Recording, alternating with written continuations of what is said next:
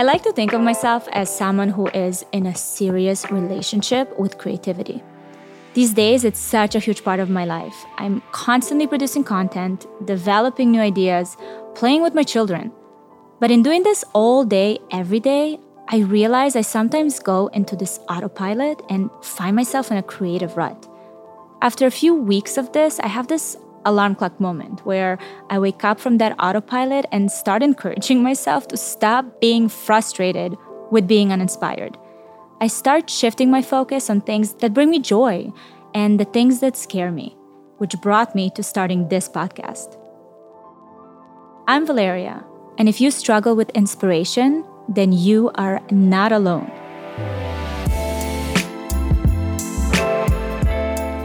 I wanted to find out how other people I admire work through their creative blocks. So many of us struggle on this long and winding road of the creative journey, even industry superstars like the incomparable Jenna Lyons, who I had the chance to interview for this episode. But if all of us, you, me, Jenna, keep finding ourselves up against this wall, how can we cultivate inspiration? In order to find out more, I sought out an expert, the amazing Dr. Rusia Connor. Dr. Rusia is a drama therapist and a creative consultant who I first discovered via her inspirational TED Talk, Living a Creative Life Every Day.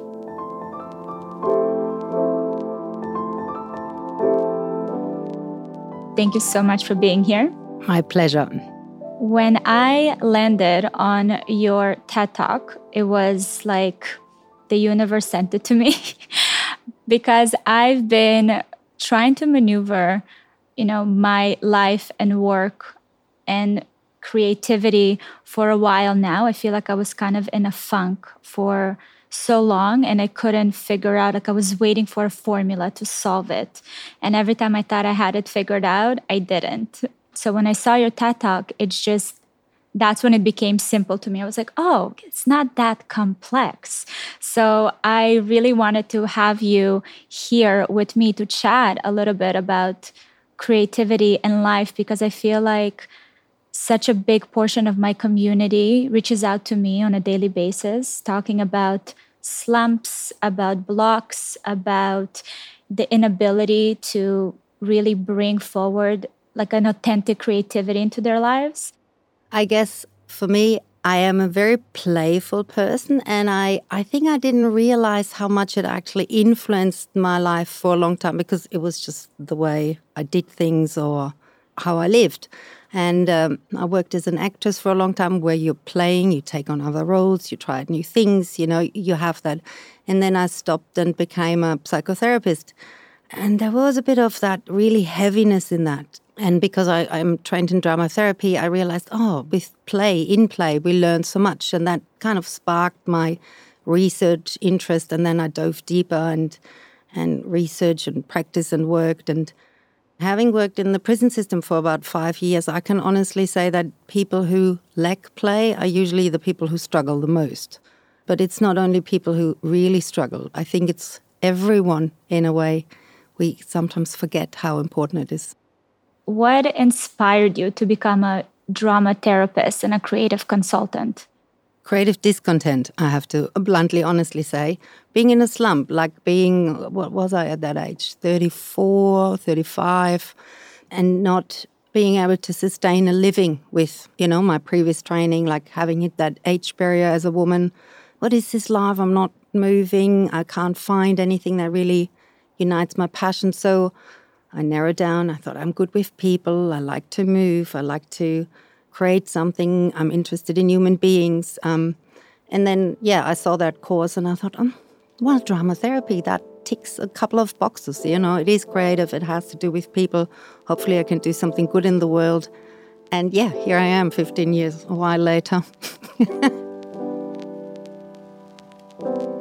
Even when we are certain that life is following the correct path, that path can rupture, and we might realize that what we're doing no longer feels fulfilling.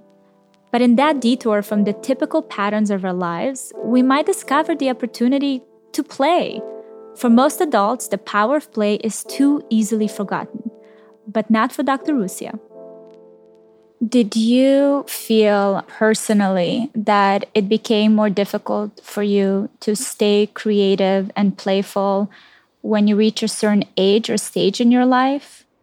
Well, I think, yes, there is definitely society who tells us, oh, stop playing around or stop daydreaming or you're wasting your time with things, or we're living in a very goal-orientated society, where you have to have that education you need to get, or the college degree, or the $100,000 in the bank. And it's always like having to be somewhere else. So I guess maybe there was a time where I felt flat and a little bit, ugh, what's it for? And then you kind of go back to what did bring me joy? Or that was my question. How can I generate joy or pleasure in my own life, or find that when I'm not want to run behind the carrot and dangling? I don't want to play that game. I actually can sit on a rock and look at the sky and be quite happy. And sometimes my friend jokes and said, what have you been doing? I said, I've been sitting on a rock the whole day. I mean, you did mention a lot of the society's messaging as we get older, but is there anything else you kind of see around you? It's two things. It's partly education. So it really gets stripped out of education. Even if we look at school curriculums, how little time there's for free play, how little value is being put on arts, music, and those things. So that they get stepped out. It requires a little bit of the trust in yourself to allow yourself to be foolish or to make a mistake or to not have the right answer or to not knowing. And that, I think, is becoming more difficult for people to allow that silliness, that spontaneity. There's more fear. Without mistakes, there is no growth. Perfectionism instills in us a fear of making mistakes and blocks inspiration. Even the most successful people, the kind of people who seem incapable of failure, struggle with inspiration too. I spoke with fashion icon Jenna Lyons, who's been on her own creative roller coaster. When she was only 21 years old, Jenna got a job at J.Crew designing men's rugby shirts and worked her way up through the company.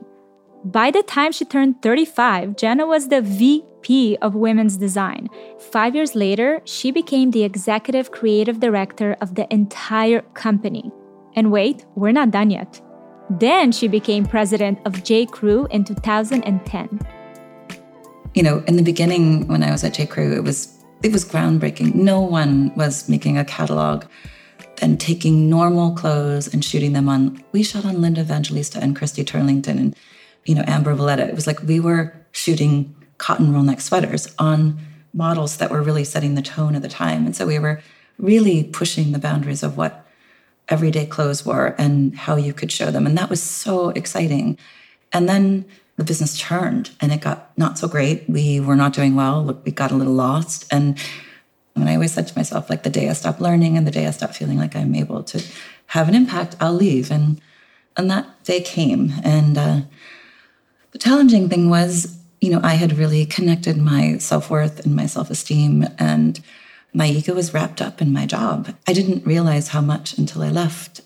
I struggled a lot. I felt all of a sudden, alone. Everything went away. I had 2 assistants, a full-time nanny, and someone cooking for me. And I had all these people around to help maintain my life, and all of a sudden everyone was gone.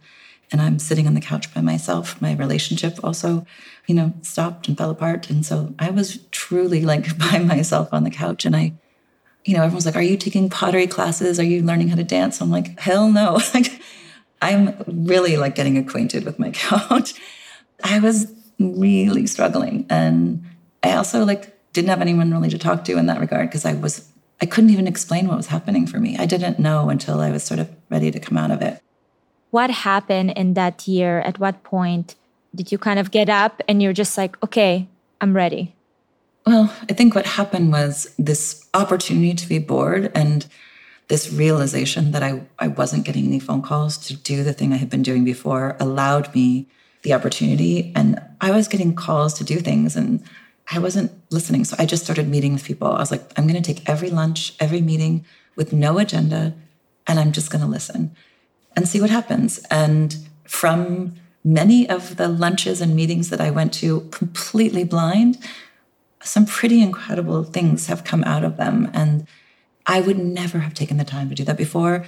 I would have been like, it's not worth my time. What do they want? I want to know all the details before the meeting. Now I was walking in blind with a complete open mind, and it was a totally different experience. I mean, I ended up doing a television show because I had brunch with somebody just for fun. And that led into something else and something else and something else. And then that led into me meeting the people who introduced me to my partners in Love Scene. Like, it has just been this sort of domino effect of openness to conversations. And I was not in that place before. So I think being open and taking conversations that have no agenda is really fun. And it may not come of anything later, but it might come of something. You never know.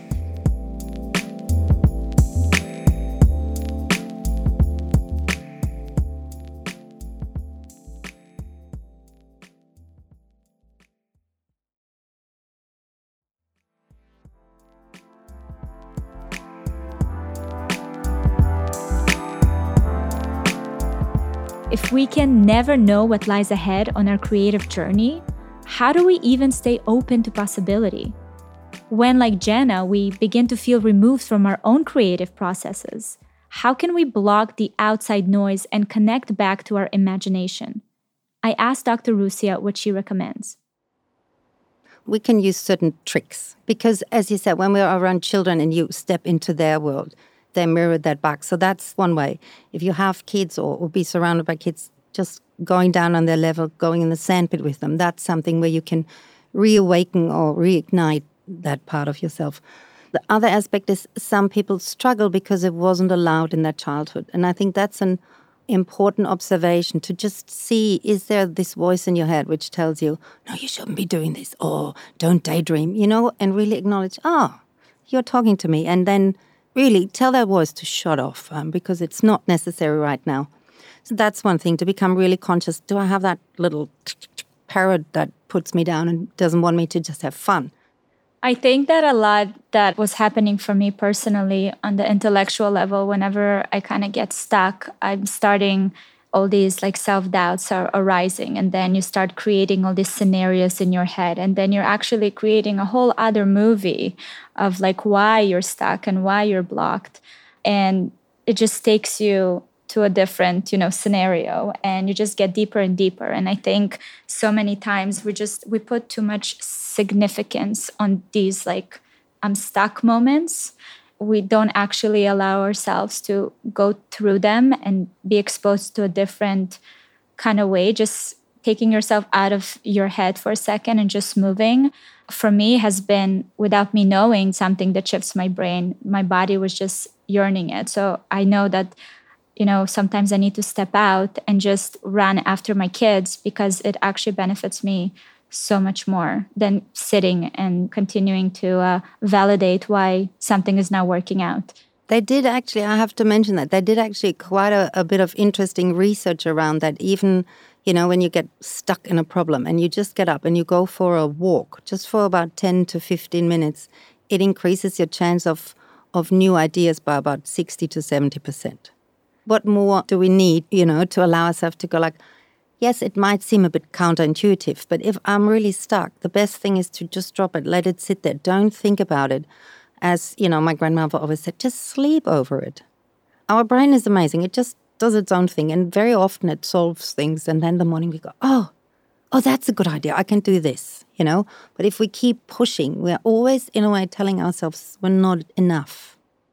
I know I felt that pressure for myself to be more, to strive for perfection. I wanted to know if Jenna felt it too. Well, I guess speaking of that core driving force, that is the creativity, the feeling inspired. I'm sure when you left and that year that followed it, was there a lot of inspiration, creativity, or were you just kind of numb? I was so numb. I wasn't really inspired. I remember I listened to a podcast, and I've tried to find this podcast and I haven't been able to find it, but it talked about this experiment where they took two groups of people. They put one group in a room with the internet, tons of books, art supplies, everything you could possibly imagine, and a pile of bricks. And they said, make whatever you want. We'll come back in 2 weeks. And they put another group of people in a room with the same bricks and art supplies, but no inspiration, no Instagram, no photographs, no libraries, no access to internet, nothing. They gave them a telephone book. And the people who were in the room with all the inspiration created beautiful things, but they were things that already existed in the world. They were getting inspiration from things that they had seen and maybe changing them a little bit. The team that had no access to anything had literally let their imaginations run wild. They had taken the bricks and ground them down and made putty and made new forms of things. They had made little worlds that just didn't exist because they had nothing to look at. And I think boredom is the spark that really lets your mind move. I think it's why meditation, people like swear by it, because it actually lets your brain go someplace. And I think when you're constantly looking, constantly being bombarded with other images or things that are coming into your head, it's hard to create your own. And I think that boredom was what triggered and allowed me to kind of pass through that phase and come out the other side feeling inspired and excited. Jana is honest about the radical uncertainty of the creative journey. We can never know what lies ahead, what meeting will lead to what conversation, will lead to what idea, will lead to what brand new business. But if we stay at home on our couch and refuse to show up for ourselves, those possibilities will never have the chance to emerge. Can you fake it till you make it with creativity? Absolutely. Really? Yes, if we try something, in the beginning, if you start riding a bike, you're not getting on the bike and immediately, I'm sure your kids, they need the little training wheels or mum holding and pushing them down the road. And then eventually, it gets better. And then, after 2 or 3 weeks, it's easy. And it's the same. If you haven't done it for a while, if you haven't practiced it, it is a little bit. You just fake it for the first couple of times, but you're still doing it. And then you go like, oh, that feels a little bit easier. And now it feels natural. Right. You mentioned that when you were an actress, you were doing performing arts, you kind of felt depleted of creativity in a way. And I find that for me, because I am in a creative space, sometimes creativity feels like a lot of work, and I kind of expect it to just flow. And when it doesn't flow, I get really frustrated. And then I start manufacturing it. And something that happened to me for a little bit is that I kind of worked on like faked it till I make it a little bit. And it became this like manufactured creativity. And it actually created more distance for me. I felt like more disconnected because it didn't feel authentic.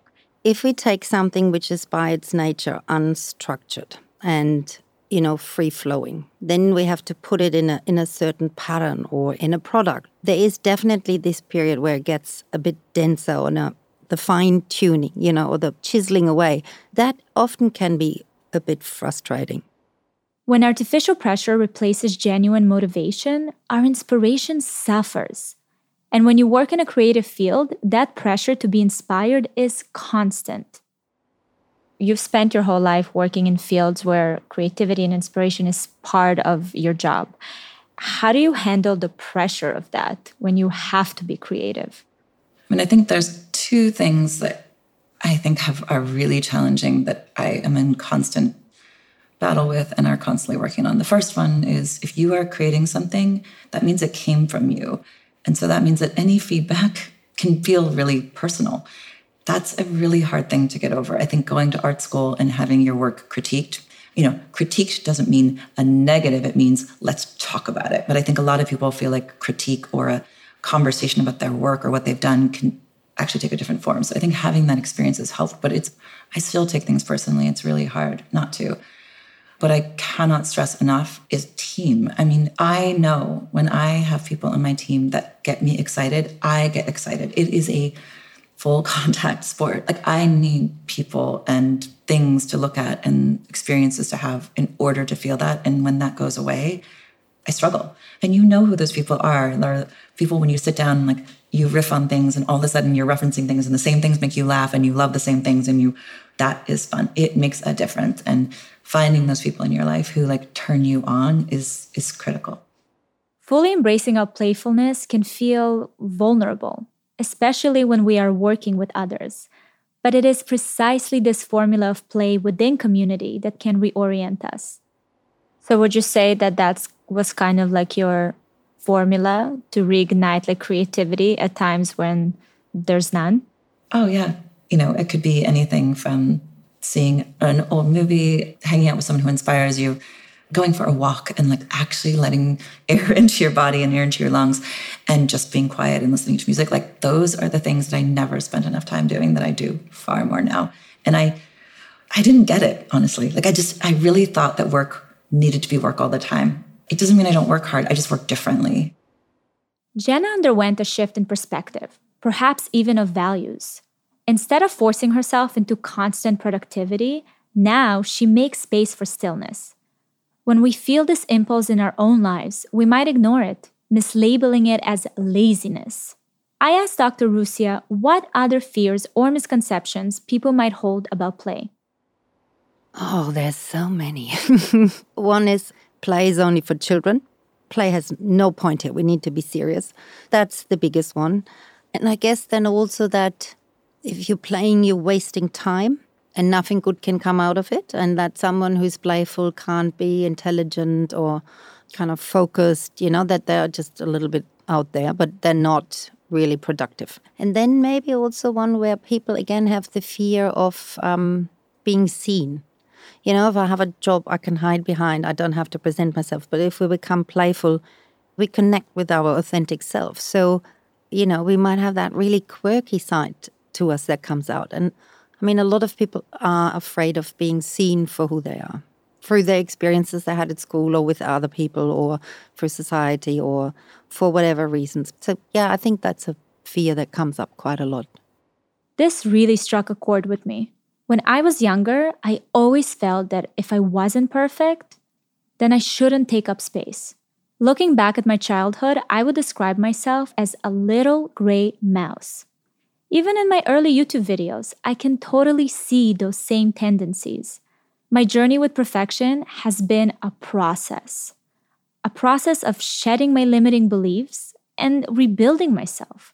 This journey has been a long road, one that Jenna knows very well. You feel so grounded to me. Do you feel grounded? I feel 8 million times better. I also have this deep inside understanding, it has all gone away. I have lost everything. I have been at the bottom and I'm okay. And I realize no matter what happens, I'm gonna be okay. Jenna went through a period of uncertainty, suspended in mid-air between one step of her life and the next. Landing on her feet required a dedication to constant evolution. She understood when it was time to leave an old aspect of herself behind and seek a new one that could rejuvenate her. Our conversation really reminded me that we cannot command our creative spirits, no matter how much we want to believe we are in control.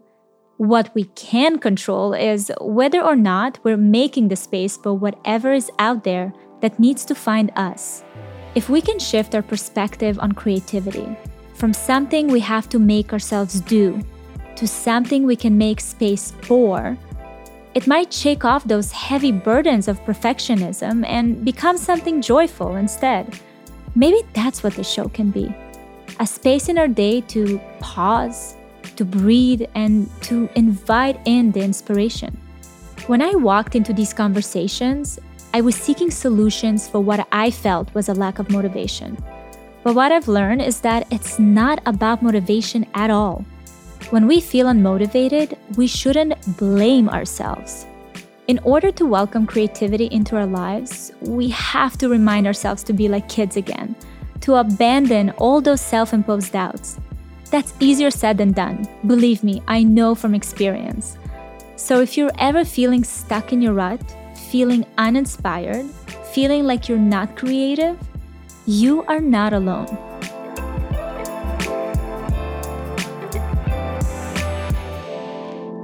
Not Alone is produced by Valeria Inc. and Frequency Media. Thank you to everyone involved and thank you for listening. I'm Valeria Lipovetsky, and always remember, you are not alone.